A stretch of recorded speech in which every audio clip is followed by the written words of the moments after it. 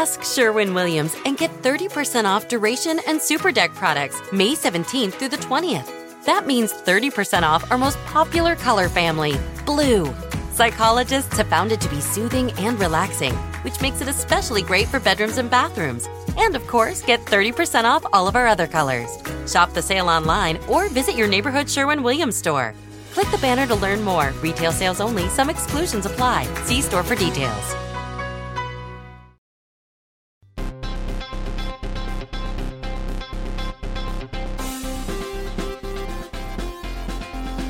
Welcome to Pod Save America. I'm John Favreau. I'm Dan Pfeiffer. On the pod today, we have an interview with NBC's Katy Tur about her new book, Unbelievable. And later, we'll talk to the host of Crooked Media's With Friends Like These, Anna Marie Cox. Love It or Leave It is tomorrow. Big Love It or Leave It. We got Ed Helms, Norman Lear, and Melina Abdullah from Black Lives Matter. It's pretty impressive. Yeah. It's going to be a good one. I'm going to miss it. Flying to Cincinnati tonight, so I don't get to go to Love It or Leave It. Okay, and there's also tickets still available for the tour. The tour's coming up, Dan. Are you excited? I'm so excited.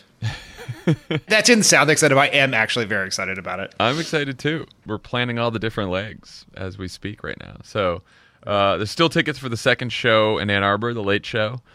And then there's a few tickets left for the second Philly show. And then Santa Barbara is finally selling, so get in there before it sells out. Crooked.com/tour. You know, as I think about the tour, You Love It really leads into the idea that he loves an audience, but I'd be lying if I said I hated an audience either. So I'm pretty excited about it. It's fun. I've had a lot of fun when we did it in LA and San Francisco, so it'll be good to go other places. And Seattle. Don't forget Seattle. And Seattle. That was a great one. That was very long. Okay. Before we get into everything else, we should probably talk briefly about the United Nations General Assembly that happened this week, Trump's first speech. I didn't pay a ton of attention to it because I was freaking out about Graham Cassidy all week. But, he did threaten to totally destroy North Korea, so that seems like a notable thing to bring up.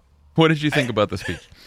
Well, I thought the thing that's interesting is I listened to the Monday podcast yesterday, and you guys have this exchange where it's like, who really cares about him tweeting Rocket Man? Is that a big deal? And does it change your opinion that he used it in the speech on the national stage? On what is the speech that is probably most watched around the world of any speech the American president gives in any given year?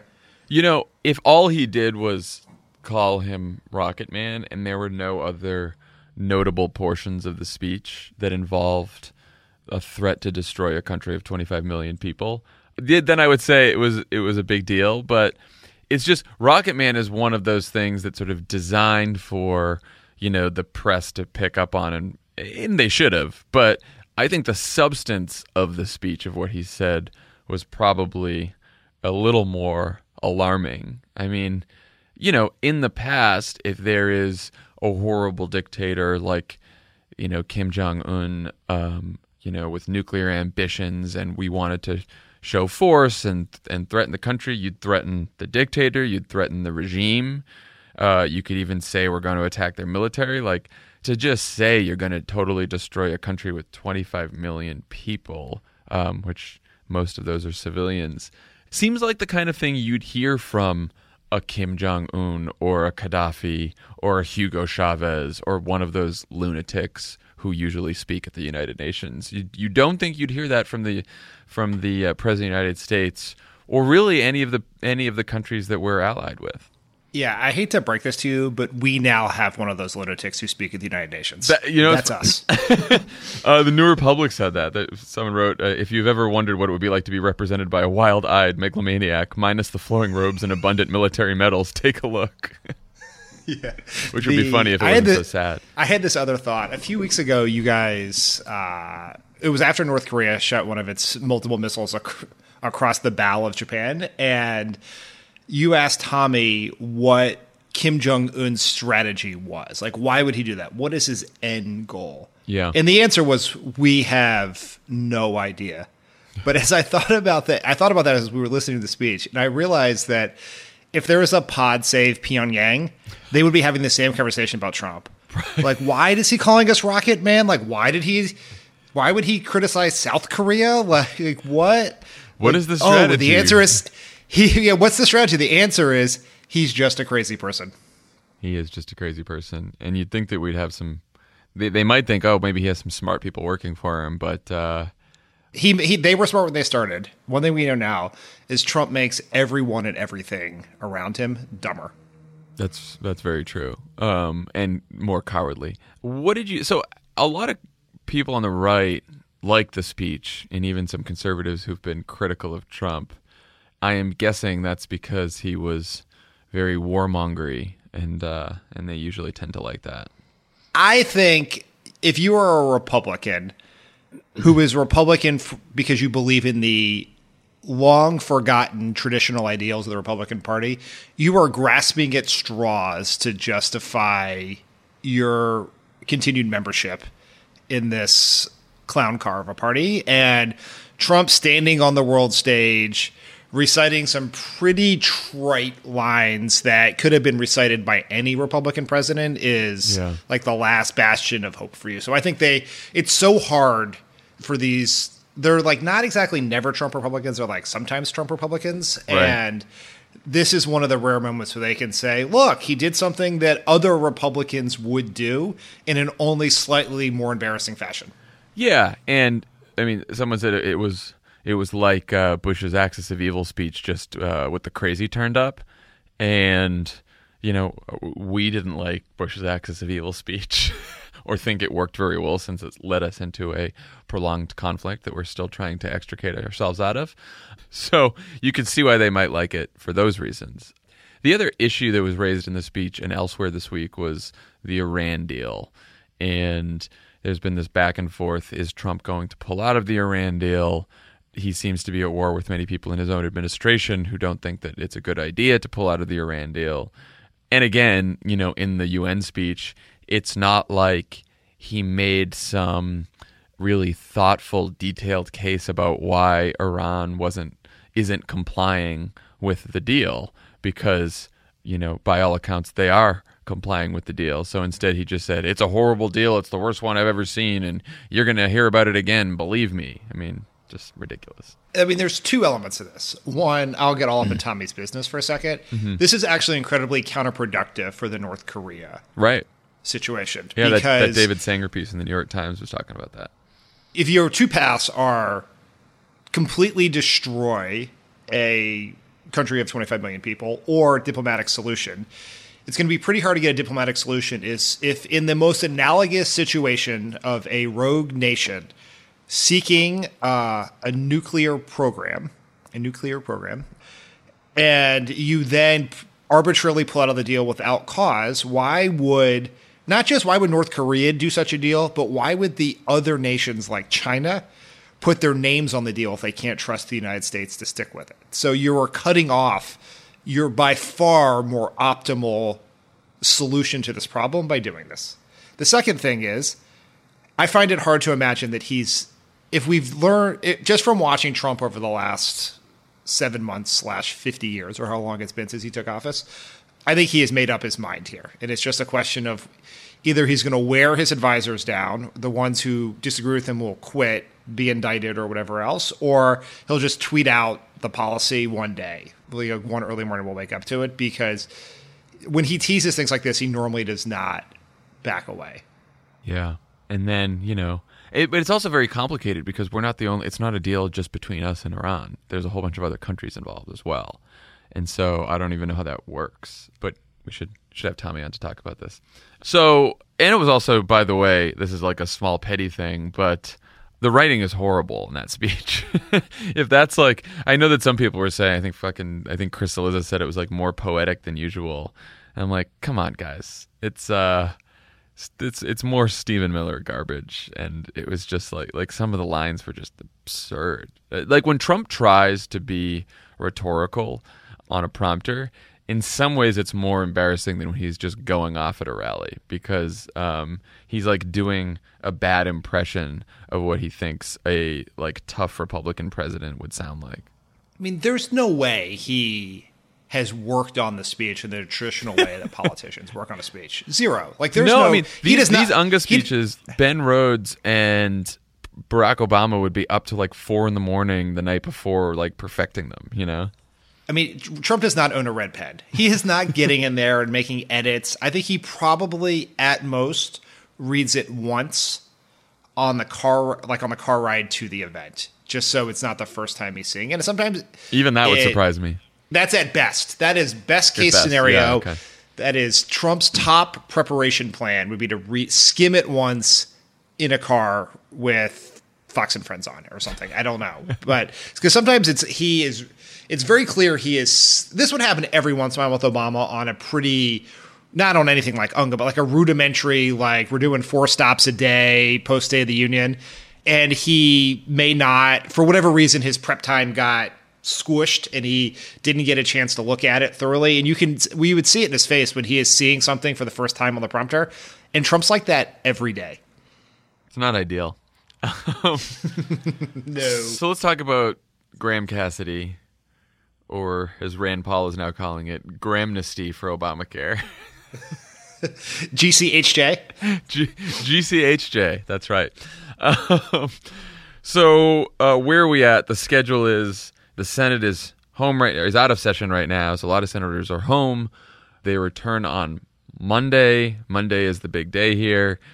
They could vote as early as Wednesday. If they have the votes, it's still unclear if McConnell will call the vote, even if they don't have it or not. There's some confusion around that. And, of course, they have to do something by Friday at midnight if they want this to pass. That's the schedule. Vote count. Right now, here's where we stand. We need 3 no votes to kill the bill. 3 no Republican votes to kill the bill. Right now, Susan Collins and Rand Paul are most likely no votes. Dan, what's your thought on the Rand Paul of it all here? Because I have believed and still believe that he is a no vote because every 5 minutes he tweets about how much he hates this bill. Others have told me he's going to flip at the end. I don't know. I mean, he I said seems this yesterday, but like it doesn't really matter. We need all the no votes we can get. So we should just if we want to assume he's going to flip, then we can assume that and then go get more no votes. You know. Yeah. Do I trust Rand Paul as a man of principle? No. Am I encouraged by the fact that he has renamed the bill Grahamnesty, which is much better than GCHJ or BICRA or ACHA or all the other clever naming that have happened for these bills? So yeah, that's encouraging. But until there's a vote or not a vote or the clock expires, we should go find 2 other votes beyond Susan Collins, and who I do think is a person of principle. She is. That sound you hear is me knocking on wood. And go from there. So don't count on Rand Paul, but don't panic about Rand Paul yet. Yeah, and I would just tell people, go back and look at everything Rand Paul said around skinny repeal, which he voted for. It's not like he was out there for 3 weeks attacking skinny repeal, saying horrible things about it, saying it should never pass, saying it was bad, and then he flipped and voted for it. What he wanted was a vote on a clean repeal, and then he said a lot of good things about skinny repeal in the days leading up to him voting for it. So he's not someone who's flipped on the substance of a bill in the past that much. He was pretty happy with the substance of skinny repeal when he decided to vote for it. It was just a fairly new version of the bill before skinny repeal, which I fucking forget at this point what it's called. BCRA or whatever it was. It's called BICRA to friends and family. Cool. Okay, so we think we have no's from Susan Collins and Rand Paul, so where's the other no? Or both no's if one of them isn't with us. It's Murkowski and McCain. Those are the 2 that we really care about. Those are the 2 that are most likely to vote no. Where are they? McCain yesterday was asked whether he's for this. Again, he said he's not there yet, and he wants regular order. At one point, he was just yelling at a reporter, I want regular order. I want regular order. So I don't know. Again, I mean, I think he's caught between his concern for the process and the Senate and bipartisanship and his concern for his good pal, Lindsey Graham. It is concerning that he doesn't seem to be as worried about the actual substance of the bill and what it will do and what it will mean for people and the healthcare. It seems like he's caught between, his sense of institutionalism for the Senate and his sense of friendship for Lindsey Graham, which is not a great place to be, but that's where he is. This is also complicated by the fact that the governor of Arizona, who was very critical in his opposition to skinny repeal, has come out for Graham Cassidy with no explanation of why, even though it violates all the principles that he had put forward and why he opposed the previous bills. It is terrible for Arizona. Terrible. Arizona would lose $19 billion between now and 2027. $19 billion. It is one of the big losers. I would love to know the pitch that got Ducey to jump on this bill, Governor Ducey. I can't understand it. So there was a post story by Paul Kane this morning that basically tries to answer the question of why are Republicans so enthusiastically going for a policy that they know is bad or don't understand and one they think is likely not to succeed. Like, why are they doing that? And the short version of that is they all got yelled at by donors, activists, over the August break, which cheered on by Trump, basically. Trump is telling everyone, the Senate via his Twitter account, is telling everyone that Senate Republicans are terrible failures and wimps and cowards, and then their voters are repeating that back to them. And so they're very afraid to be seen as doing nothing. So even though they know this is terrible policy and is probably terrible politics in the medium and long run, they are doing it because they do not want to get yelled at. So that'll make you feel a lot better if you're a cancer patient or a sick child or have a pre-existing condition, is that Republican senators are doing something they don't believe in and they know is a bad idea and will hurt people because they're getting yelled at. Yeah, it's sort of the opposite effect of what happens when a bill like this, a garbage bill like this, is on the floor, which is right now we're all ramping up and they're hearing from all the activists and organizations and everyone who is opposed to this bill. And so, it pushes them back to, no, I don't want to do anything. But then when we start celebrating, when the vote goes down, they start hearing from all the activists and donors and people on the far right who wanted them to pass it. So it's not like the pressure is ever off these senators either way in this battle. For us, it might seem like, once we win this fight, everything's quiet and these people can go on their business, but they don't. They get pressure from the other side, which is why our job is never done on this. It's so exhausting. It's exhausting. So McCain is iffy. We don't know. We're hearing he's genuinely conflicted about this. So Murkowski, I think, is more likely to vote against this shitburger than John McCain. She said again yesterday or the day before she's still not supporting this bill. Her support's not there yet, but she's talking over the numbers. She said she was talking over the numbers with HHS, which got me a little worried because it's Trump's Health and Human Services Department, and so probably a bunch of all the political people in that Health and Human Services Department are all probably a bunch of Trump hacks. And she's talking over the numbers with her state, which is better. Her Governor Walker, is against this, unlike Governor Ducey of Arizona, which is great. And Governor Walker's statement about this bill was not just like, let's see how the math, I'm worried the math isn't going to work for Alaska or blah, blah, blah. Like, he basically said any change to Medicaid like this, that block grants Medicaid, would mean deep cuts to our state, and any restructuring of Medicaid goes far beyond repealing the Affordable Care Act. It's a pretty strong statement, which I think is important because any day now, probably by the time you're listening to this podcast, Graham and Cassidy will probably come back with more money for Alaska because it is cheap to try to buy off Alaska. So I think we should prepare for the fact that they are going to try to throw more money at the problem in Alaska, and what we're going to have to hope is that Walker doesn't flip and that Murkowski, stands by her principles. What are your thoughts on that one? I'm nervous. Yeah. Lisa Murkowski is a person of principle. I believe that. I'm not saying that to guarantee she's going to vote no, but I think on the relative scale of principles within the Republican Party, she is on the high end of principled. And what she did before had courage. And she has been courageous against... She is not someone that Mitch McConnell has been able to bully or bribe in the past. No, so I say that... The only thing you need to know about Lisa Murkowski is she lost a primary challenge from the right in her state. She decided to run as an independent write-in candidate. People had to write in the name and spell correctly Murkowski, and she still won as an independent candidate. So she owes nothing to anyone. She does not owe the Republican Party. She does not owe Donald Trump or Mitch McConnell. She is her own person.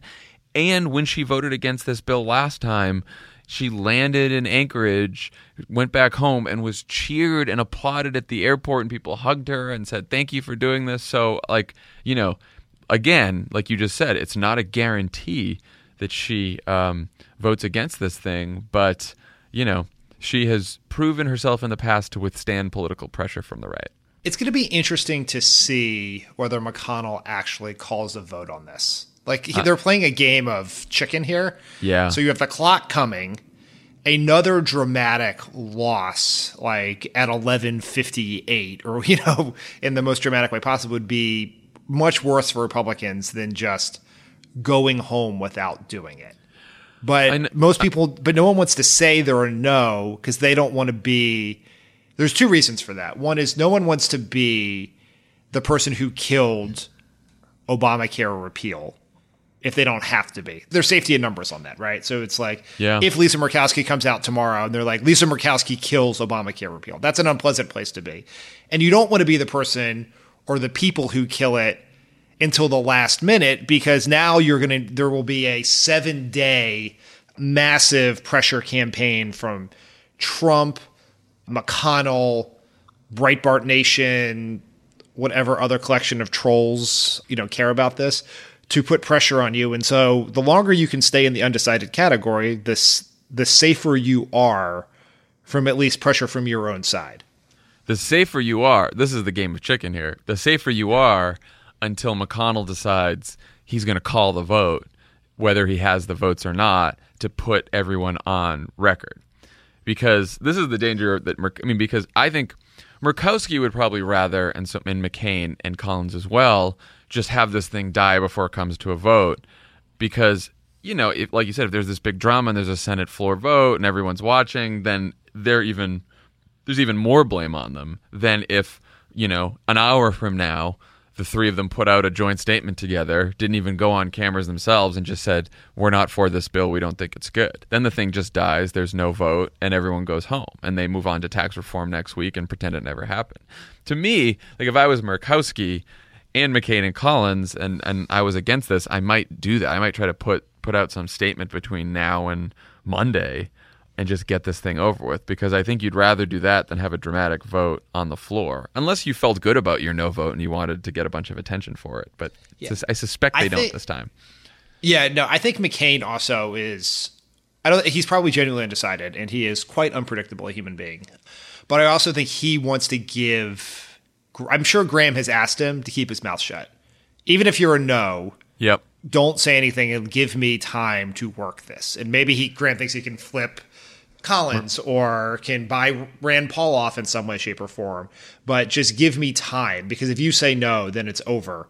And at least give me a shot, and which can potentially explain why the very odd answers McCain's been giving. Because McCain says all the words but no. Right. And you could see him saying to Graham, you're my buddy. That doesn't mean that I'm going to vote for your piece of shit bill, but I will give you this. I'll be quiet while you work Lisa Murkowski and try to get her to flip. It's all very... I just can't believe we're... Let's talk about how we're in this fucking situation. So maybe one of the most bizarre parts of this is that we are not going to have a score from the nonpartisan Congressional Budget Office that would tell us we're going to have a score that tells us how much this thing costs. We're not going to have a score that tells us how many people would lose their health insurance or what it would do to premiums, which is beyond fucking comprehension. Because the CBO is not going to have time to do this, they say, by the September 30th deadline. But of course, they need the September 30th deadline so they can ram this thing through with 50 votes. So fortunately, a number of independent, nonpartisan, trusted organizations, consulting firms have run a bunch of numbers on this. The latest is Avalier. It's a consulting firm. It's respected, independent. They said that in the next 10 years, there's a $215 billion cut. 34 states plus Washington, D.C. would lose money in the next 10 years. By 2027, that's $489 billion. 2027 and beyond, $4 trillion. Alaska loses $2 billion. We said Arizona loses $19 billion. Ohio, $19 billion. Colorado, $11 billion.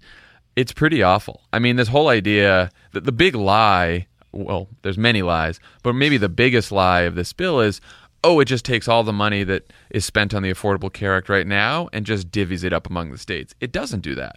First, it takes $215 billion off the top, and then it divides up what's left over among the states unequally. Not good. This is the shittiest of all the shitburgers. Which is I know. Just the fitting way for this day.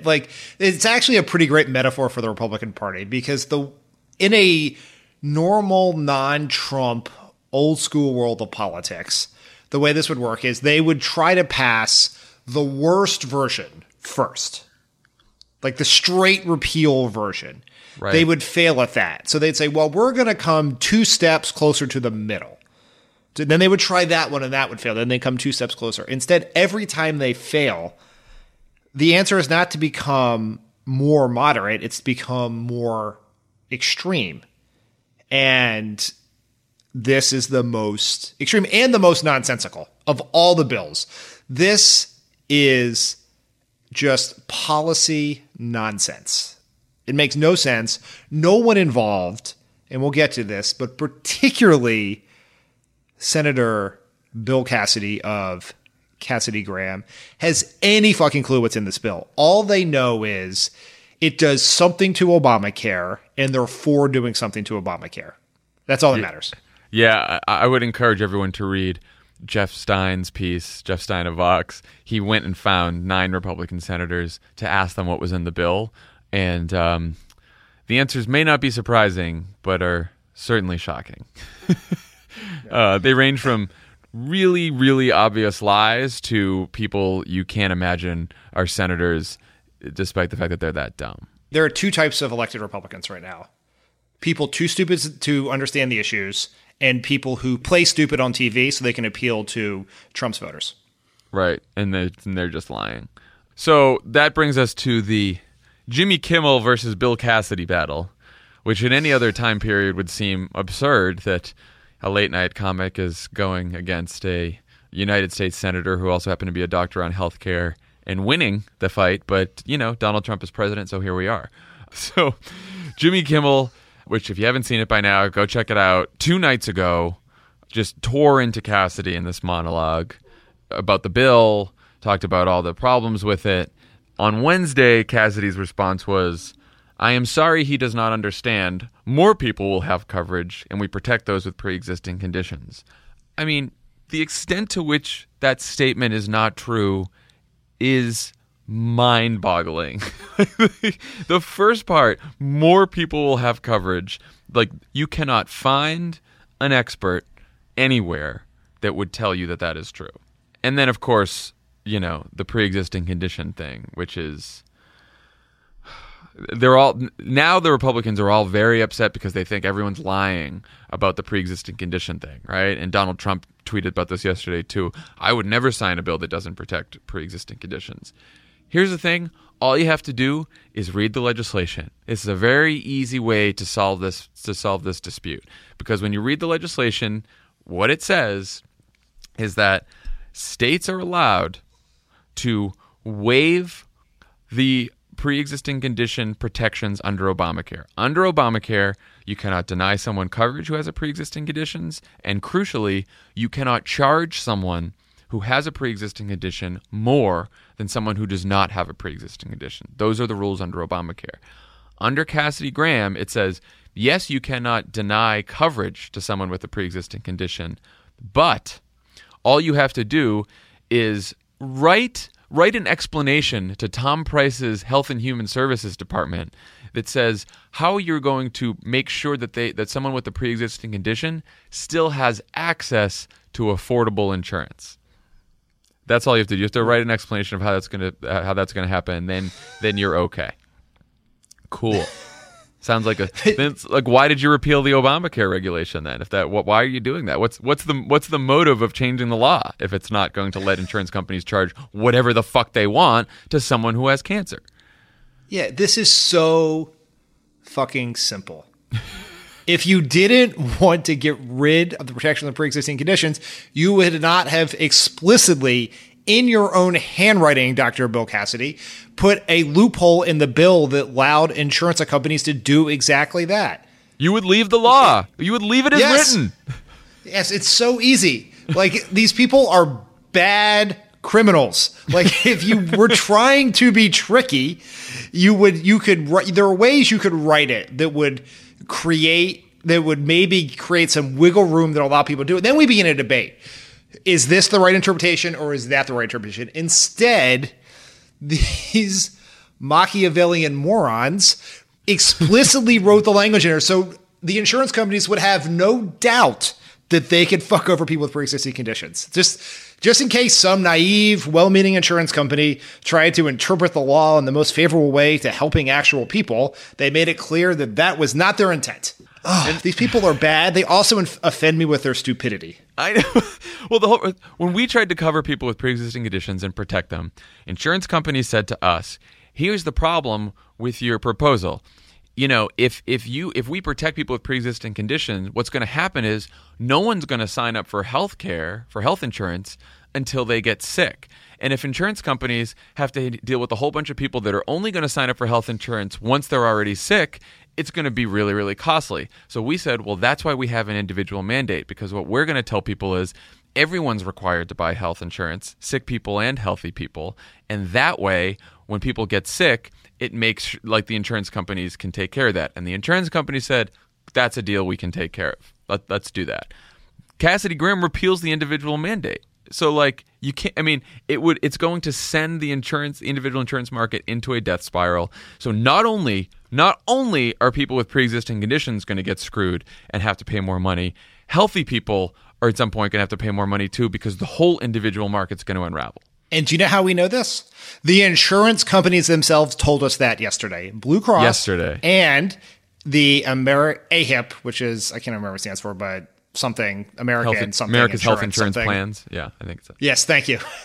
The people whose job it is to represent the profit-making interests of the insurance companies were like, this thing is bad.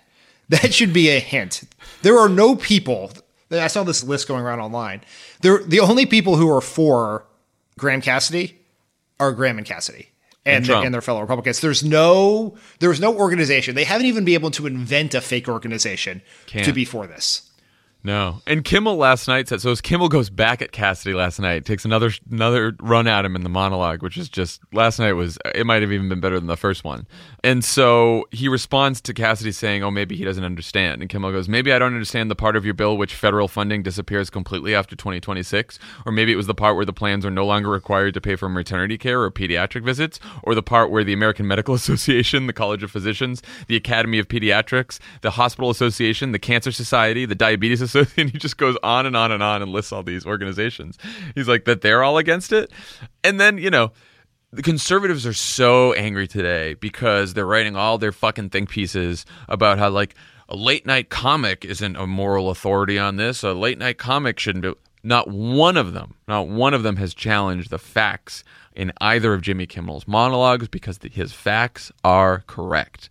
And Politico had a headline, Kimmel, not Cassidy, is right on health, analysts say, which to me really sums up 2017.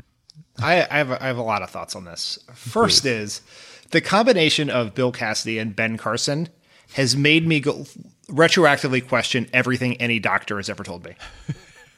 Like, we lift doctors up as these all-knowing experts on all things, and we have been exposed to two of them in our politics, and one of them doesn't understand their own bill, and the other one thinks the pyramids were used to store grain. So it is. I'm hoping we just got the two bad apples here, because I'm not sure. I'm not sure. Second, how did Bill Cassidy ever get elected? The man has the charisma of a surgical sponge. I mean, he is terrible on television. And Jimmy Kimmel, like the battle between he and Jimmy Kimmel is so one-sided because usually in this situation, the late night comic would be the better performer, the more charismatic person, of course, and the senator would be the expert on policy matters. In this case, Jimmy Kimmel is the more charismatic person and the expert on policy matters. And Bill Cassidy cannot explain what is in his own bill. Yeah.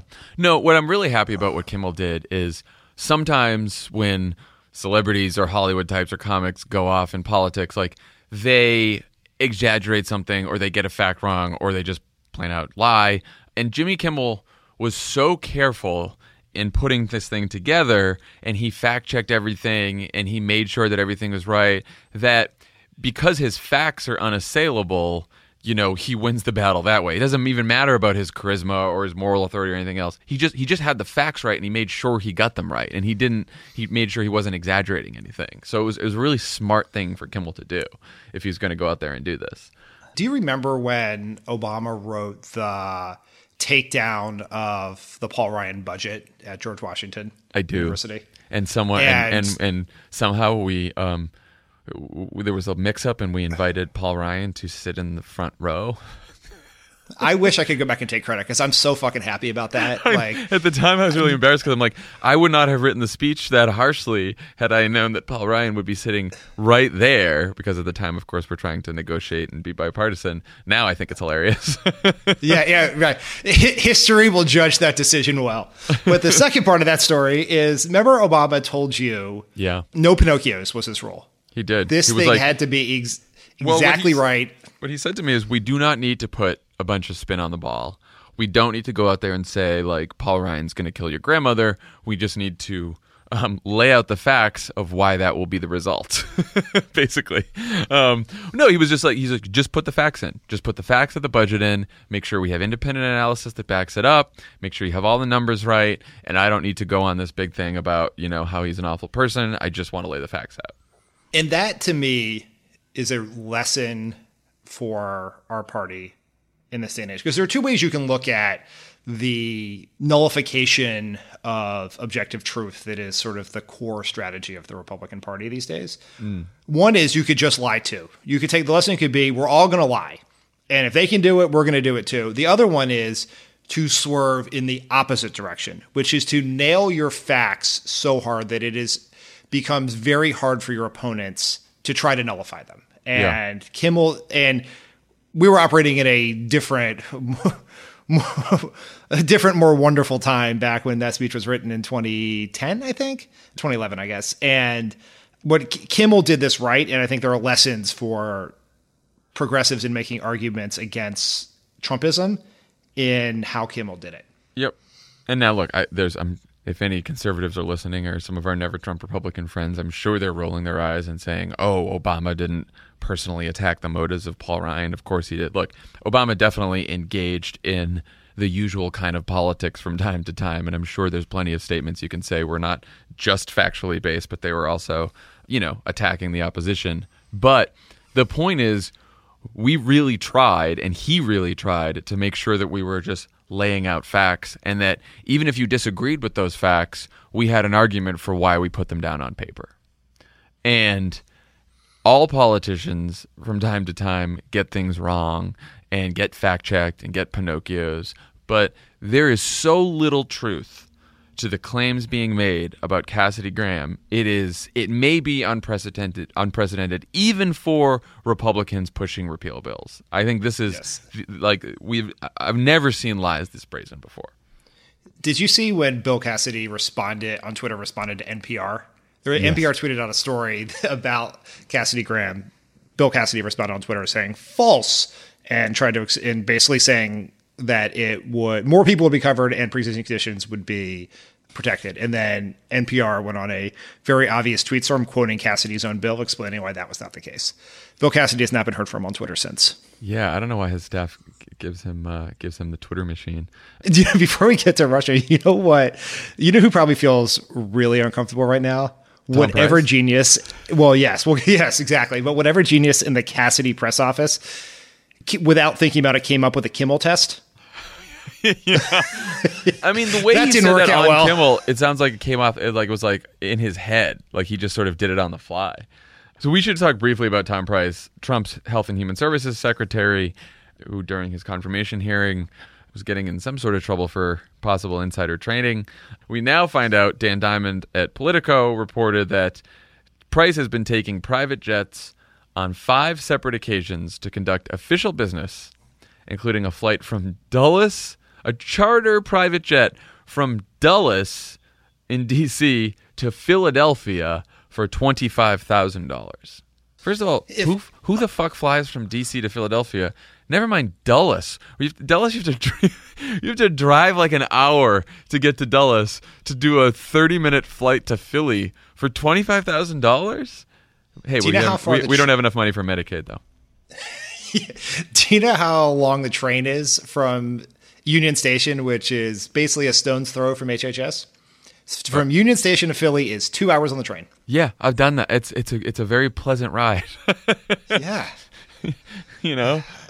It's just really, I mean, yes, we could just go on and on about the hypocrisy and the drain the swamp and stuff like that, but I think this is part of the message for Democrats. This Tom Price thing becomes important because it fits so well in this larger story about what they're trying to do on healthcare, is that Donald Trump and his administration screw you so that Donald Trump and his pals like Tom Price can get all kinds of perks and get rich, and they're in it for themselves, and they're not fucking in it for you. Because as they are trying to take away your health insurance coverage because they're saying that we don't have enough money for the government to help people afford health insurance, they're saying the government does have enough money to fly that fucking asshole to Philadelphia on a $25,000 jet that's paid for by your tax dollars. Give me a fucking break. It's just so stupid. They are just so dumb. They do the wrong things, and they don't. I mean, their ethos is don't give a fuck. They just do not give a fuck about anyone or anything but themselves, whether it's Tom Price, Steve Mnuchin, Donald Trump himself. They want to do what is best for them at the expense of everyone else. So if you want to help, and you should want to help to stop this fucking bill, please go to trumpcare10.org/crooked. So that's for calls. Again, call your congressman, call your senator, 202-224-3121. MoveOn.org is also holding and organizing nationwide protests on Saturday, Monday, and Tuesday.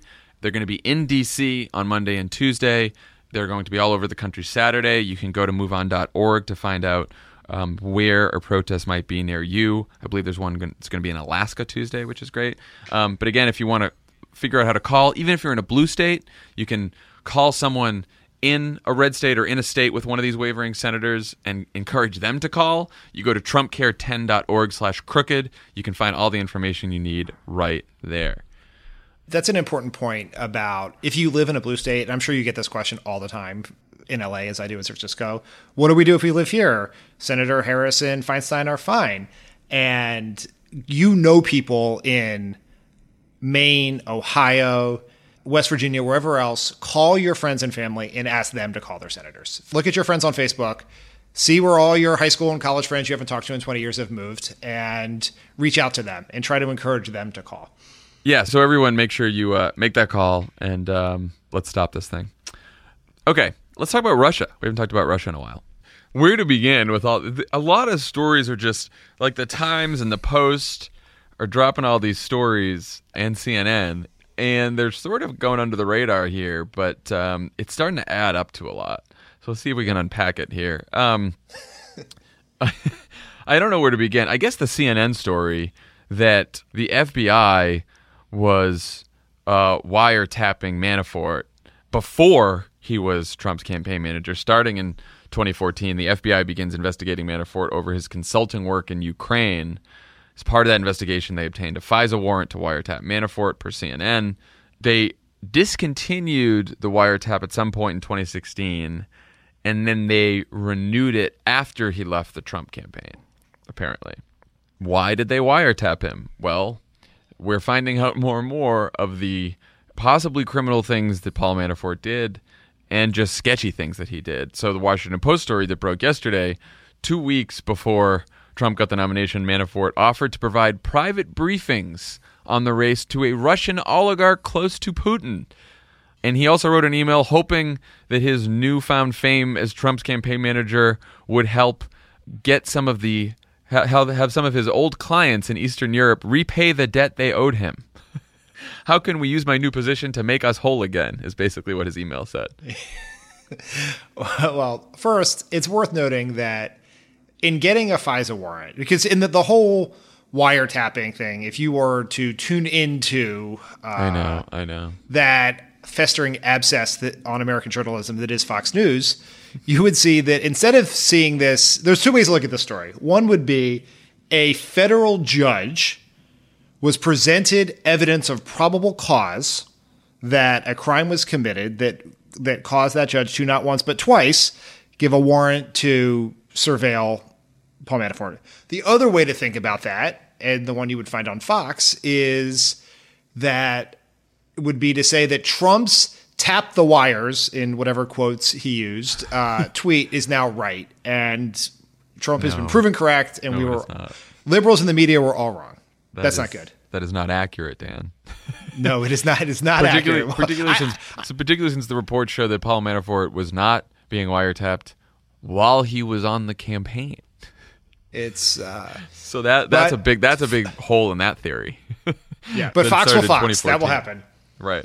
And also, of course, it's, relying on people's ignorance of knowing how wiretapping works, that it's not the President of the United States that orders wiretaps. It is the FBI, and then it is approved by an independent court of judges. So it's not like Donald Trump or Barack Obama or Jimmy Carter or George Bush or any of these people can just go ordering, you can wiretap this person, that person. It just doesn't happen that way.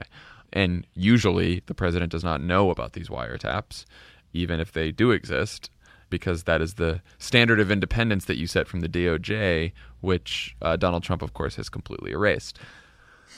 So it sounds like it's bad news for Mueller. There was that other story, I think it was the New York Times, about them when the FBI raided Manafort's house. And they didn't just do a knock on the door, it's the FBI, open up. They just busted into his house and started taking pictures of his hard drive, his suits. They started taking his documents. I mean, this is not something you do when you're just suspicious of somebody. Yeah, the legal experts around this talked about that they did that because they had reason to believe that in the time in which they knocked on the door and the time in which Paul Manafort opened it, or they were able to kick it down, Paul Manafort would destroy evidence. So that's why they did it. He was asleep when this happened, and they raided his home. The suit thing is funny just because, as we remember from his brief but humorous TV appearances, Paul Manafort dresses like Paulie Walnuts from The Sopranos. So I think that they made us be passing those around the FBI just for fun. So I don't exactly know what the crime is that Paul Manafort's going to be charged with. Like first of all, the criminal statutes around collusion itself are almost non-existent. It seems like there could be money laundering charges. It seems like there could be conspiracy charges. It seems like there could be some campaign finance violations, some foreign lobbying violations. Could be all of the above. We don't know, but things don't look good for Manafort. And of course, what Mueller is hoping is that Manafort, then turns on Trump if they've got Manafort. Yeah, because they also apparently in that same story told Manafort that an indictment was coming. Yes, I'm sorry. That is a big point. Yeah, so an indictment is probably coming. Now, the other part of the case that's very important is Mueller is not just looking at Manafort. It's not just looking at Russian collusion. He is clearly investigating Donald Trump for potential obstruction of justice. I mean, it is the biggest thing sort of hanging out there right now. And the New York Times detailed this in a story this week. Mueller has asked the White House, he wants emails and documents from the White House related to the firing of Michael Flynn, the firing of Jim Comey, and Trump's meeting with Russian officials where he said that firing Jim Comey had, quote, relieved great pressure on him.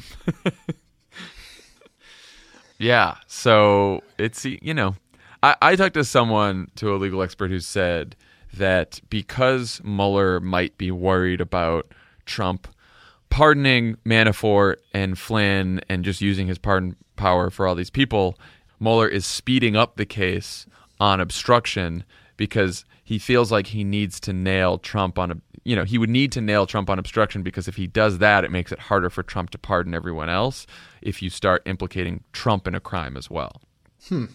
That seems encouraging. Yeah. No, I think the obstruction thing is real, because also obstruction of justice it's not like one, this person also told me, it's not like one law. Obstruction is like a series of laws, and it's also like about building a case. So it's not necessarily one single thing that Donald Trump did. It's, what was his mindset while he was doing the firing? How do you prove corrupt intent? You prove it by a series of things he did, and that includes public statements, like when he told Lester Holt, I decided, he was looking into that Russia thing too much. Or his conversation with the Russians, where he said the firing relieved him of great pressure. Or the original letter he drafted about why he wanted to fire Comey that Mueller now has possession of as well. So there are a number of things and a number of interviews Mueller's doing to try to prove obstruction. And we'll see where it goes. And why he instructed his staff to draft a obvious lie about Donald Trump Jr.'s meeting with Russians promising Oppo research on Hillary Clinton. Yeah, that's a big one too. That's a big one too. Yeah. One person who now might be caught up in all of this is Emmy star Sean Spicer. We found this morning, and Axios reported this morning, that Spicer's old colleague said that he took copious notes in a ton of meetings about everything that's going on.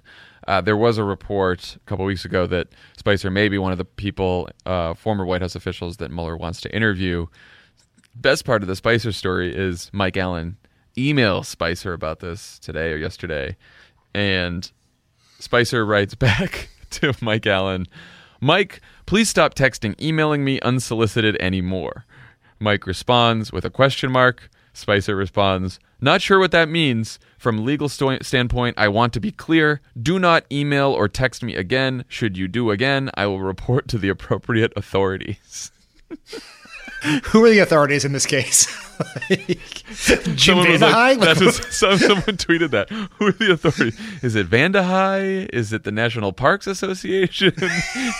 Who are the authorities? It is worth noting that there are many aggressive confrontational reporters, and it is a well-worn reporting tactic, especially for investigative reporters. There are reporters who it scares you when they show up on your call list. Mike Allen is not one of those reporters. Right. He is one of the more genial human beings walking around Washington, D.C. So if you know Mike Allen, you know how even more disproportionately absurd Sean Spicer's response is. So just as a general communications professional, why would you write that? Like, that's an insane thing to write to a reporter. I don't know if who will then turn around and print it. I don't know what's it's going just on. It's very. He's not. Sean Spicer is not. He's having a tough go of it. Emmys appearances and tuxedo-clad selfies from Sunday night aside, it's not great for Sean Spicer. No.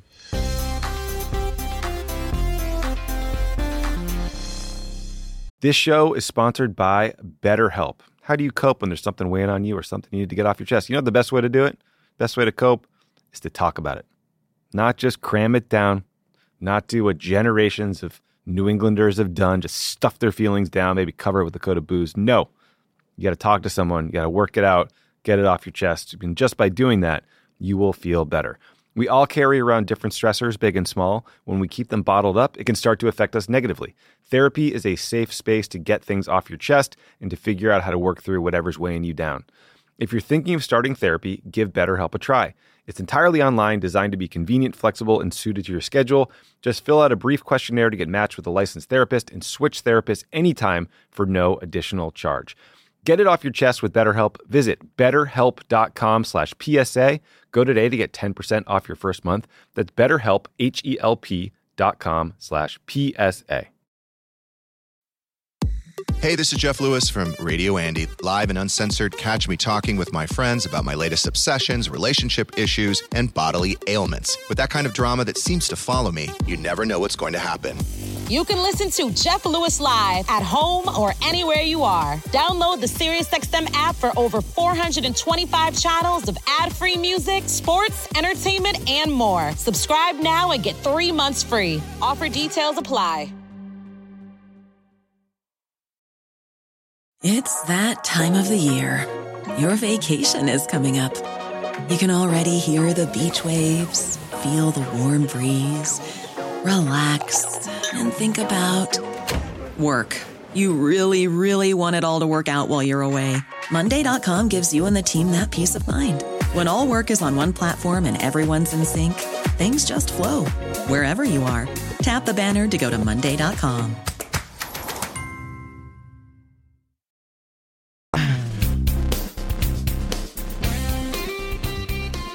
On the pod today, in studio here in Los Angeles, we have NBC's Katie Tur. This is so exciting to be so here great in you're person. Here. You're one of the first guests that we've had in the studio, in the new Crooked Media studio. I think that's a good way to start. This is great. And welcome home to Los Angeles. Thank you grew up you. here. So last time we spoke, it was on a podcast called Keeping It 1600 during the campaign. You were talking to Dan Pfeiffer and me.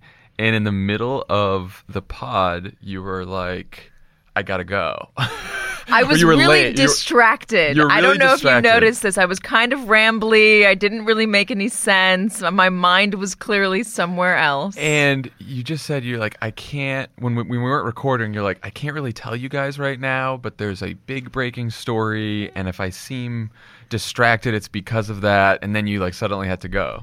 Yeah. And we finished the pod.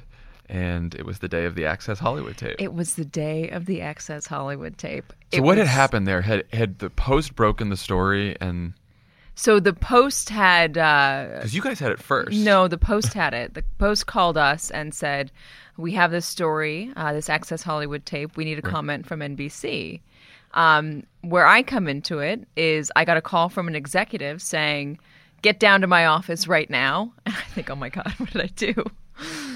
And she says, "You're not fired. You're not in trouble. You're not fired. Just come down to the office." And I did. And she's on the phone in a very serious-looking conversation. And she points to her computer and says, "Listen." So I press play, and I see an Access Hollywood bus, and I hear voices, but I can barely hear them. So I'm smashing my ear up to the computer, and then I hear Donald Trump's voice. I mean, I know this voice, like I know my own voice at that point. In your head, sadly. Oh my God, yeah, it still is. And not sadly, that was your word, not mine. And it was what we all ended up hearing. I tried to F her, but she was married. I moved on her like a bitch. You can grab him by the pee. It's hard. It's so weird now he's president and we reference that moment.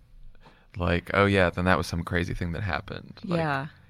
It's just beyond bizarre that the President of the United States said that, and he's the President of the United States. It's beyond bizarre that I tried to have a conversation with you while this was happening. Well, this is going on. I was writing an email to Hope Hicks and Jason Miller because I had to get a response from the campaign. How do you get a response on that? Like, how do you phrase it? We have this tape. Yeah. Donald Trump says, I moved on her like a bee. I did try to F her, but she was married. And I can grab women by the pee because I'm a star. I mean, that's a weird email to get when you're communications director for a presidential campaign. Let me follow up on that. I'll get back to you on that. Did you think at that moment that this was it for him? I did. You did? Of course I did. Yeah. Everybody did. I mean, I he did. said a lot of things. But that was bragging about sexual assault. That was a big thing. And everybody saw it as such. The campaign went totally dark. Kellyanne Conway, who you know loves the television. Yes, she does. Was not on TV. She canceled her appearances. The Trump Tower was silent. The senior staff was missing.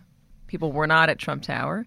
And Republicans en masse were defecting. 50 Republican lawmakers, former and current Republican lawmakers, either said they weren't going to vote for him or called on him to drop out of the race. People said they couldn't look their kids in the eye. and vote for him. One of the people who called on him to drop out or told him to drop out, Reince Priebus, who became his chief of staff. Normal. So you have written this outstanding book called Unbelievable about your crazy times covering this campaign. You write early on in the book that you called Trump winning. What made you think he would win?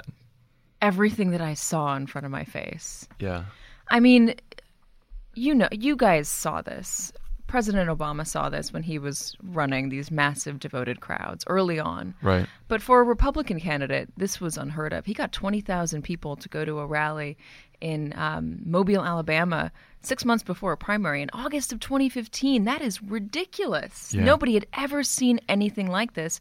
And it was just a few weeks after he went after John McCain, an American war hero, a vet, a POW, and trashed him. And this is a guy who has no military service, had 5 deferments for like a bone spur in his heel. Yeah. And I got a call from the RNC right after that saying he'll never make it. Americans will never tolerate this. It's disgusting because, a lot of these guys either served in the military themselves or, grew up in military families or military communities or political communities or political families. And this is just, it's taboo. You don't do it.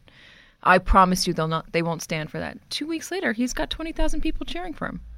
You talked to a lot of these voters, right? Or you talked to some of these voters. A lot of them. What made them so angry? Because it seems like it's a little bit more than I'm annoyed with the direction of the country if you're going to a Trump rally and, wearing, you write about the Hillary sucks but not like Monica t-shirts, or the little old ladies who are screaming at you that you're a liar as a reporter, or some of the racist things that are being said. What was your sense of what was making these people so You angry? can't point to any one thing and say this is what it was. It was a convergence of a lot of things. And I would be lying to you if I said I knew exactly why he got elected or exactly why people thought he was the right person. I don't think anybody does. There's a lot of think pieces out there about it, and there will be a lot of think pieces to come. But it was a perfect storm of a lot of things. People did feel frustrated. They did feel like they voted for. You have people who would have voted for Obama again, voting for Donald Trump. Right. You have people. To me, that's the most confusing It's wild. set of voters. People who voted for Obama twice, but then decided that they would vote for Donald Trump. They wanted hope and change, and certainly some people got hope and change, but others didn't. Others got the status quo. And there was a distaste for Hillary Clinton among a lot of Americans. There was a feeling that she was part of the system and that she was really out for herself more than anything else. I mean, this whole idea that she was just very corrupt and only looking out for her own special interests, her back pocket, rather than the interests of the American public. Obviously, she had a long career in political service, and that helped her and that haunted her. Donald Trump didn't have that. And you could argue that Donald Trump was much more interested in his own bottom line and his own personal brand than Hillary Clinton was. Yeah. But Donald Trump was also somebody that people didn't feel had wronged them in any way or lied to them in any way. And there was a feeling about that with Hillary Clinton. For wrongly or rightly, that was just the sense. Do you get a sense that he activated the anger in a lot of these folks, or that maybe right-wing media had? I mean, you talk about this too, that like some of these folks outside the rally are these like, Americans who just go about their business and they don't scream at each other in the streets or say bad things, and then they go into this rally and there's this atmosphere where suddenly this is permissible. It's a mob mentality to a degree, and it's also they felt like they were part of an act, part of a show. Donald Trump came to town. You're going to go see a movie that night? You're going to go see a concert that night? Right. You're going to go see the stand-up comedian that happens to be in town that night? Or whatever it might be going on a Friday night. Donald Trump was the hot ticket. And you walk into the room and you knew that he was going to play his greatest hits. He's going to talk about the wall, and you say, build the wall. Who's going to pay for it? Mexico's going to pay for it. Hillary Clinton, lock her up. There were these call and response moments where you knew when to say what you needed to say. And he would go after the media, and then everyone turned and pointed at the media and booed. It was part of the act, part of the show, and you could just take off your mask or take down all of your guards and just scream, get it out, let your frustration out. It's okay here. Donald Trump says whatever he wants, gets away with it, doesn't apologize, doesn't back down. I'm going to take this moment to do it myself. What was it like being one of the reporters who he singled out, and also that these crowds would yell at? I mean, you had security. That is extremely unusual for reporters to be running around. You didn't have political reporters with armed guards? Our embeds did not have armed guards during the 2008 campaign, nor did John McCain's, nor did anyone in 2012. What was that like? It was weird. Yeah. It was scary, but you don't think about it. I mean, moments were scary. Some moments were scarier than others. You try to put it out of your head. You watch your back. Yeah. But mostly it was just weird. It was weird going from town to town. Wherever Donald Trump went at a certain point, the riot police would also go. Why do you think his critique or his attacks on the press resonated with a lot of these people? Well, right-wing media, right, in general. Well, it seems played a big part in that, just seeding that idea that the media is out to get you, seeding this idea that they're all a bunch of liberals. I mean, Donald Trump called Lester Holt a Democrat. He's a registered Republican. Yeah, I know. I mean, but it doesn't matter. He could be a registered Republican, but people will think, nope. He works in the media. He's got to be a Democrat. So the right-wing media for years has been adding to this. Democrats also went after the media too and said that we were complicit in spreading damaging headlines about whomever. And also we tend to live in Washington, New York, Los Angeles, not in the middle of the country. We tend to not do stories about hardships people are facing in their day-to-day lives in favor of other more attention-grabbing headlines. Not all the time, but there is this perception, and you can there's evidence to bolster that. And there's an argument to be made that we lost touch with the average American. So it was easy to demonize us. Yeah. What do you think reporters should do about this? Because it seems like you're sort of caught in this catch-22 where when the president, now he continues to attack reporters as president of the United States, and so does his White House. If you call this out as a reporter, you make the story about the press versus Trump. Mm-hmm. And some people say, well, if reporters do that, then they're making it about themselves, and that just riles up his supporters even more. But if you don't say anything about it, you could be headed for a scary situation where there's threats, or at least that he's, forget about the physical threats or people at the rallies, just clamping down on free speech, freedom of the press, from the White House. It's a difficult question, and I don't have a perfect answer for you. No one does. Yeah. You have to. I bristle at making it too much about ourselves. Coming from a person who just wrote a book about it. No, but I do. And day to day when he has tweets going after the media, I think I personally like to avoid it when I can. I like to avoid that argument about what this means for the state of the media, just because I think if we do talk about ourselves too much, people stop caring, they're not listening, doesn't matter to them. I think the way that we have to just build back trust, and we have to continue to do our job in an honest way and fairly, but also not backing down, not trying to color something more favorably just because we're being intimidated to do it.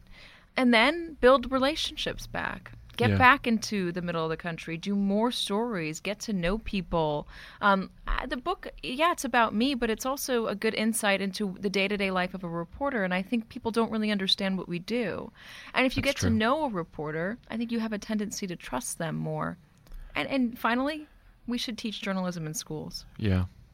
I think you're right about, I was a campaign staffer, I was in the White House, and had plenty of fights with reporters. Of course. But when you get to know reporters and because a lot of people complain, DC's this clubby place and the reporters and the staffers and they all have drinks. But it's just about, if you get to know someone and you're this reporter, that doesn't mean I'm not going to stop fighting with them or I'm not going to complain when there's a story I don't like. But it doesn't go to that level. You know, there was somebody that is no longer in the White House that I had a conversation with before Donald Trump assumed office. And we had talked off the record, and I said something to the effect of, from here on out, it's not personal.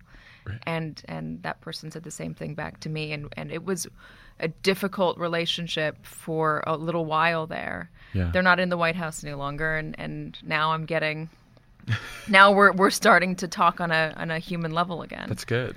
But that's important. I mean, it's important to say, I may think you are a lovely, decent human being, but that doesn't mean I'm going to agree with what you're doing. I'm going to give you a pass for what you're doing in the White House. Right. I'm not going to give you a pass for telling us something that is not true. I'm not going to give you a pass for reversing yourself on a policy position. I'm not going to give you a pass for saying something inflammatory. That's not my job. My job is to present the facts, put them in context, and to allow the viewer, the voter, to take that and make an informed decision themselves. You know, it seems like a lot of the self-reflection among the media has to do with the failure to predict what happened. And, or as you said, you know, how do we miss the big story? How did we weren't talking to people in the middle of the country? It seems like there's been less self-reflection about something you also mentioned, which is, you know, did the media coverage do a good job of conveying the stakes in terms of policy? And, you know, Harvard did this study on the media right after the election, and it said, you know, the coverage of both candidates was overwhelmingly negative and also very, very light on policy. Yeah, it's true. How do you fix that? I mean, it seems, too, like that's a particular issue with television coverage. It's hard with TV coverage. Yeah. We have a minute 30, minute 45 to present what Is it happened. the format? The format makes it very difficult. You can do it more on cable news than you can do on the network broadcasts. But this was across all forms of media. It wasn't just TV. But part of the issue was that Donald Trump didn't have any policy. Right. There was no policy to speak of because he had very little of it. And the campaign wasn't talking about policy. When they did try to talk about policy, the candidate himself stepped on it with saying some inflammatory or outrageous thing. I mean, he'd have these, you know, foreign policy speeches or terrorism speeches that he himself would just completely undercut by, I don't know, calling Elizabeth Warren Pocahontas, right, or saying that Hillary Clinton was schlonged by Obama, or saying that Ted Cruz's father may have had something to do with the assassination of JFK. I bet you forgot about that one. Well, since Ted Cruz was back in the news recently, I remembered it again. Can we talk about that? Just someone on his staff liking porn. I woke up. That's the day that my book was released, and I couldn't sleep. I woke up at 4 a.m. and I saw a tweet from somebody in the media. I think it was Niall Stanage, saying, I just read this line in Katie's book, the what if, and now I feel it with Ted Cruz and porn. And I was like, did I write Ted Cruz and was I talking about Ted Cruz and porn in my book? That's a thing. What the heck is this? That's a thing now. It took me a few minutes to figure out what was going on Twitter. Well, it is. I mean, it's tricky because I actually think that the media did a very good job of covering Trump. Thank you. That study that I mentioned. Well, actually, Trump's issues and Trump's policy got coverage, but they got coverage because there's this asymmetry in the media where Breitbart and Fox were pushing his immigration policy. They were talking about the wall. They were talking about the Muslim ban. So people knew where he stood on these issues because the right-wing media was pushing this for him. I think where it was tough was on Hillary's coverage, right? Like all of her coverage was about emails. Yeah. And when we spoke to her on Monday, and, you know, the criticism she gets is, well, you didn't have an economic message. And she'll say, well, I did this whole bus tour. I talked about the economy every day. I talked about jobs every day. And then, well, it didn't break through. And I wonder how candidates of either party in the future and future campaigns can actually break through television coverage with policy ideas. It's really in difficult. the midst of this circus. I mean, we were just talking about Ted Cruz and porn. Yeah, no, I you know what? I think that's a really difficult question. It's part of our culture now. We are so attuned to the entertainment of something. Twitter is very much like that. These 140 character hot takes. People will see the headline to a story, but and you'll retweet it. But will you go back and read that entire story? Right. It's very easy to take something out of context. And to maybe assume either the best for it or the worst for it. Yeah. And that's a problem we have to figure out how to tackle, I don't know yet. With the emails and with how to maybe go after somebody or not go after, but run against someone like Donald Trump, it's difficult, especially when you consider that he would bury one controversy with another controversy. It was a struggle. I mean, the famous quote, the Orwell quote, it's a constant struggle to see what's in front of your nose. With Donald Trump, it was also a constant struggle to recall what was in the back of your mind. Right. You had a tendency to forget everything because there was a deluge of absurd headlines, and you couldn't just focus on one because the next one came along. And how long do you spend on him calling Russia to hack into Hillary Clinton's emails? Okay, we've done a few days on that, but then the next thing breaks, and you feel like you can't not talk about him going after Khizr Khan. He's going after a Gold Star family, a father who lost his son, and saying the mother didn't speak because that's their culture. Their women aren't allowed to speak. So you have to do that. You have to cover that. But then there was this Russia thing, right. And then, oh my God, he's going after Judge Curiel. He's going after a federal judge and saying that he's biased because he's Mexican. We have to cover that. Yeah. So it was hard. I think in addition to all these other challenges, the American public faces a challenge of attention span and memory. I mean, if the election had been held a week after the Access Hollywood tape, I don't think he would have won. I think once you get to then, by the time Comey sends his letter and then recancel it, now we're like 3 weeks out from Access Hollywood, and it feels like it might have been last year. Maybe. And there are people out there who think that maybe it was bad for Comey.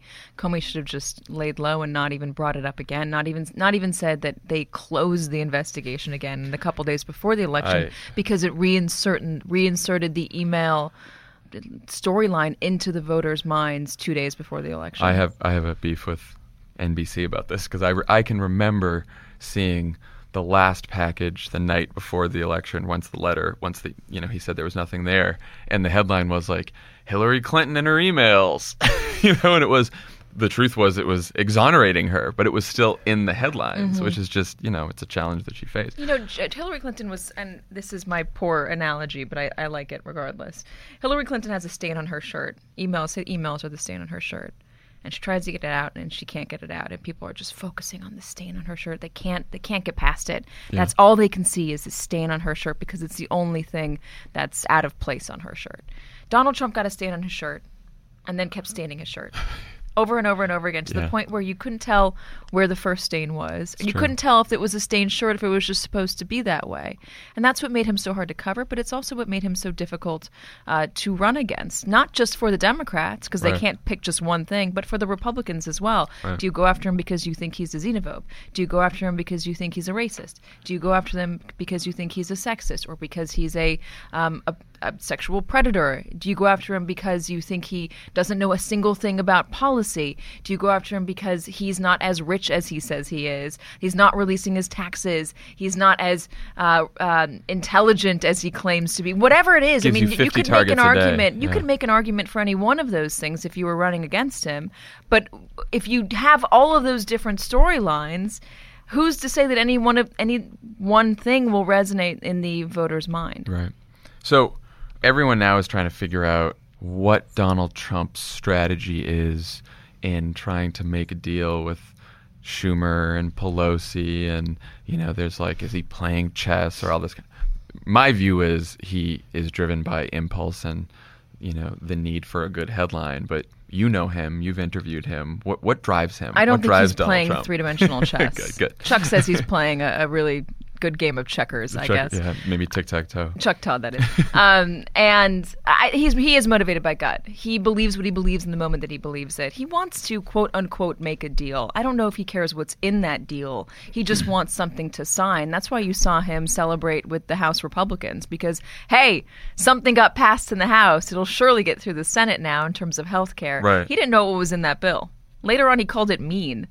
It doesn't make any sense. It's not on the level. But also, Donald, you have to remember, do a bit of a psychoanalysis into Donald Trump. I am not a licensed psychotherapist, I should say, but I do know a little bit about how he came up in the world. He was a guy that was born in Queens.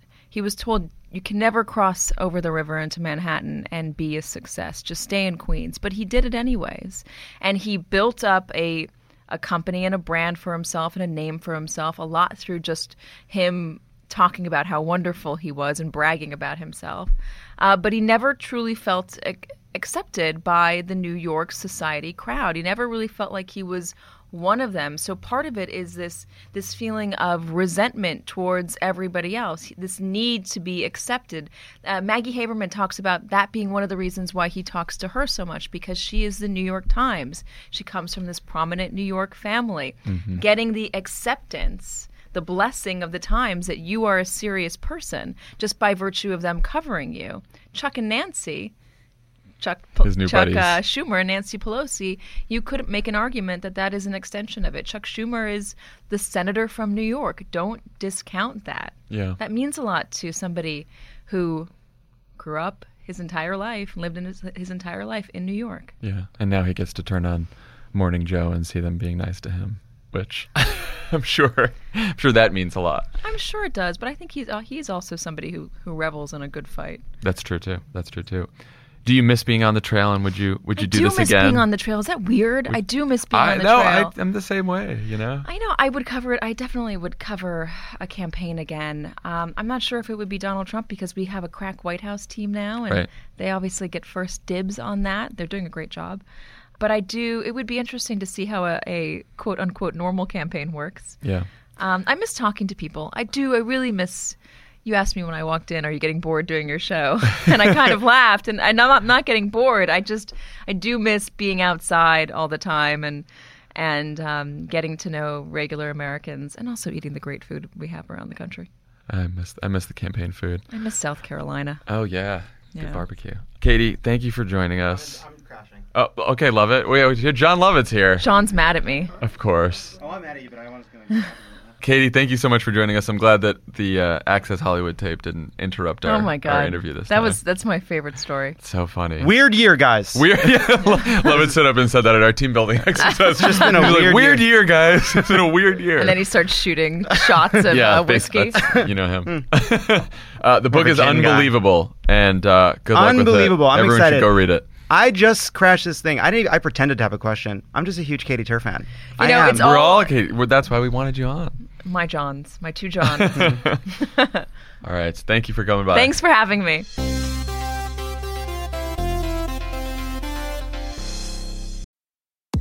Hey, this is Jeff Lewis from Radio Andy, live and uncensored. Catch me talking with my friends about my latest obsessions, relationship issues, and bodily ailments. With that kind of drama that seems to follow me, you never know what's going to happen.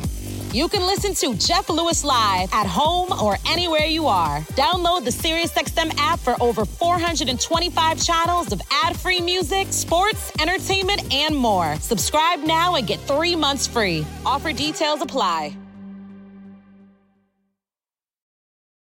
It's that time of the year. Your vacation is coming up. You can already hear the beach waves, feel the warm breeze, relax, and think about work. You really, really want it all to work out while you're away. Monday.com gives you and the team that peace of mind. When all work is on one platform and everyone's in sync, things just flow. Wherever you are, tap the banner to go to Monday.com. You can start your day off right when you find a professional on Angie to get your plumbing right first. Connect with skilled professionals to get all your home projects done well. Visit Angie.com. You can do this when you Angie that. Joining us today, the host of With Friends Like These, Anna Marie Cox. How are you today? Hello, gentlemen. I am, in Trump-adjusted terms, still above average. All right. So, best I can hope for these days. Who do you have on the show this week? I have Tim Faust, who is a healthcare guy, kind of wonky person that some people might recognize his name from another podcast that I don't know what the overlap between Chapo and Pod Save America is, but there's now officially one guest that lives in both universes, and that's Tim Faust. No, that's wrong. Aaron Ryan. Yeah, Aaron is our other overlap. That's Slowly right. but surely, we're overlapping. Yes, that's right. We're you know what? We're putting an end to dominance politics. That's what we're doing. And he's on to talk about just a really deep dive both into Cassidy Graham and Bernie's bill, and talking about something that he's the first person I ever heard talk about health justice as opposed to health care, and we talk about that. Excellent. Totally fascinating. It's not long at all, and it's just riveting. You know what? Look at that. It's getting better, but we still have some work to do. I thought that was excellent. I'm going to tune out. So we just spoke the whole episode about how awful and unpopular Graham Cassidy is. We did a little update on Russia, sort of the walls closing in on the Trump team, and yet recent polls this week. Politico Morning Consult has Trump's approval at 43 versus 39 a couple of weeks ago. Gallup has him at 38 versus 35 a couple of weeks ago. And Real Clear Politics Average has him at 39.9 versus 37.4. Now, as I say all this out loud, it sounds sort of you funny. realize how because tiny those numbers are? It's tiny, and those numbers are really shitty for a first-term president in his 8th month. We never had those numbers. We never had those numbers. Right. No, we did not. And I also went back and I just looked up the margin of error for all of those polls where they had them. Morning Consult, actually, a couple things about Morning Consult, which is the most positive poll he has right now. It's an online poll, number one. Yeah. And number two, they don't give their methodology, really. So it's kind of hard to judge. But for the other polls from those reputable polling agencies, they have margins of error between 2.8 and 3.1. Which means that all of those upticks are within the margin of error. Like, it's not even, it is totally, the fact that he's supposedly more popular is a complete invention of people that want to have something interesting happen that doesn't have to do with nuclear war, I guess. Like, I think there's plenty interesting happening, but, you know, that's a narrative. I will give the counter, only because we were all so thoroughly wrong about polls in the year 2016. And I do think there's something to be said for, like, slight trends. The one explanation I have is not the, he was great in his response to the hurricanes and he struck a deal with Chuck and Nancy, which, you know, NBC had a poll today that said 71% of people support the deal he struck with Schumer and Pelosi, which didn't really surprise me. If they called me, I would say, yeah, I'd support that deal too. Though, by the way, little concerned that maybe that deal was is what now left open the room for them to pass Graham Cassidy. We should debt ceiling. We screwed up. What's happening? We were so happy, and then all of a sudden it was like, oh no, they had 2 weeks with nothing to do, so they decided to take away healthcare from 30 million people. I will say, in defense of Schumer and Pelosi, not one person, including all of us here at Crooked Media, registered that objection when the deal happened, except for Topher Spiro, who's been tweeting about healthcare. And I remember seeing his reaction when the deal struck, and he was like, why did they clear the decks for healthcare like that? No one else said it. No one. Nobody. I think nobody thought Trump would take it. No one thought it was a lot. I mean, at the point, Republicans at that point were saying, we don't have the votes. We're not even close to the votes. We're not going to do this. And it's not like Schumer and also, and Pelosi. let's remember, Schumer and Pelosi didn't go into that room thinking we're going to get a deal in this room. It was like a crazy thing. Like Trump just said, okay. That's also true. Yeah, over egg rolls, right? I also think that, you know, the other thing to say about these polls supposedly showing an uptick is that, they're a week old, not even. Like, that doesn't mean anything. You guys know this. And he's obviously, as soon as he gets to a place where he's at all, like, not a raving, pathological lunatic, he always shoots himself in the foot, right? Well, so next week, this might be different. Yeah. I mean, this healthcare bill is, once people find out about it, I mean, the problem is that, you know, it was kind of like it happened so fast and we thought we were done with this, so people weren't paying attention. But now everyone is starting to pay attention and Trump is saying bullshit about it.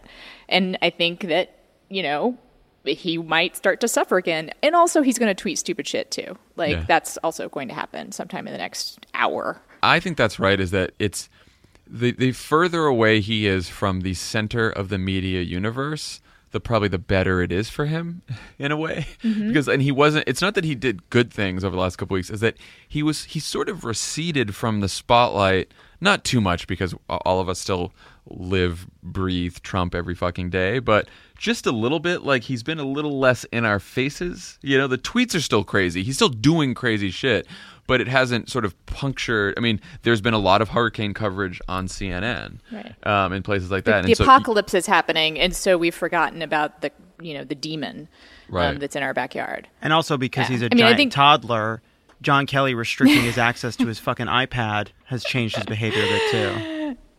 I wonder if he has like one of those like games for cats on it, like I have. Like you can just sort of put it on and it shows pretty colors, like on the iPad, and like, he bats at it like the cats do.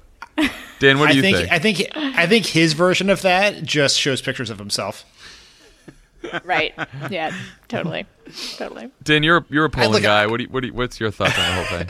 I've been on the polar coaster once or twice. Yeah. I think if you look, there's two things. I think you're exactly right that Trump receding from the center of the discussion, or at least there's X amount of energy and interest in any one time. And it has been almost entirely on Trump in all things for 9 months. And for very good reasons, because of the hurricanes, the earthquake in Mexico and everything else, it's been pulled away from him. So that's one. And that was true for Obama. Obama's numbers went up when he receded a little bit into the background during the Republican primary in 2012, and then certainly during the 2016 election. Like that was very good for him because you're just not at the center. If people are yelling about you all the time, it makes you less appealing. And if people aren't yelling as much, then it does that. The second is Trump's numbers are actually pretty steady, and this is probably close. And this was true of Obama too. If you look at the numbers, you can sort of draw a straight after the initial honeymoon comes to an end. It's pretty close. It's either up 3 or 4 points or down 3 or 4 points from a median. And where we are right now, give or take a point, is probably what Trump's natural polling state is. And when he sides with white supremacists and everyone screams about it for weeks, he'll drop a little bit. And when people scream less, it'll go up a little bit. But we sort of know where he is, right? And it's very low ceiling and a moderately high floor. Yeah, he's living between 35 and 45. 45 is actually a little high. He's living between like 35 and 42, 43-ish. Yeah, that's right. These numbers are historically bad. Yeah, no, I mean when Obama was living in like the 45 to 50 range, which he did for quite a while. He got very comfortable there. We thought it was horrible. We thought that was really bad, In August of 2011, the Gallup poll dropped below 40 for 2 days, and I almost jumped out the window of the hotel I was staying in. That was debt ceiling time, right? That was the worst for Obama. Yeah, it was right after the debt ceiling. It was a week where debt ceiling was over, the market went into the toilet, and then we lost our AAA credit rating. And just largely out of statistical fluctuation, and August was always Obama's worst polling period because the world would implode, and just because people answer their phones less in August, we dip below 40, and I thought that was over.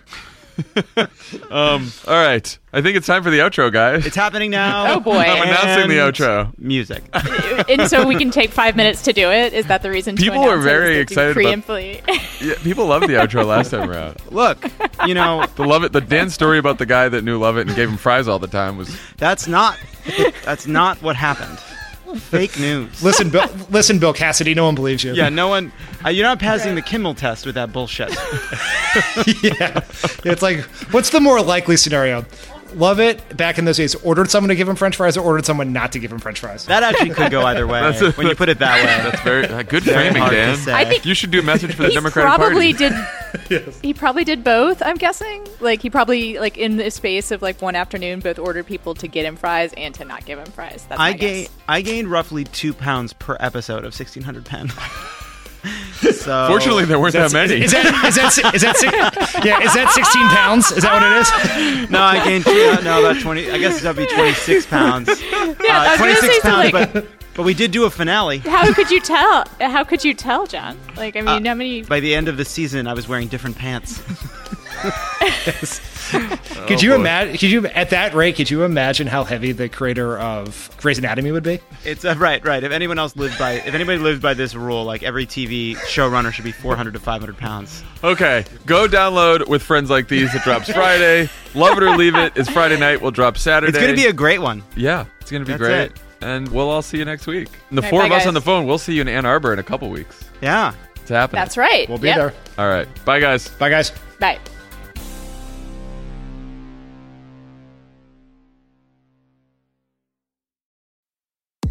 Hey, this is Jeff Lewis from Radio Andy, live and uncensored. Catch me talking with my friends about my latest obsessions, relationship issues, and bodily ailments. With that kind of drama that seems to follow me, you never know what's going to happen.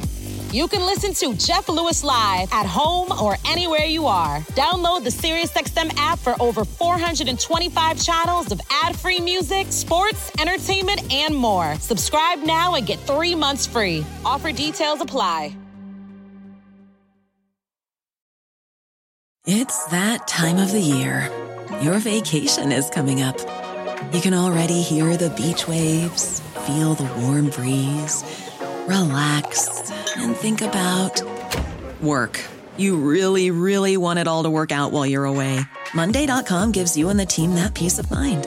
When all work is on one platform and everyone's in sync, things just flow. Wherever you are, tap the banner to go to Monday.com.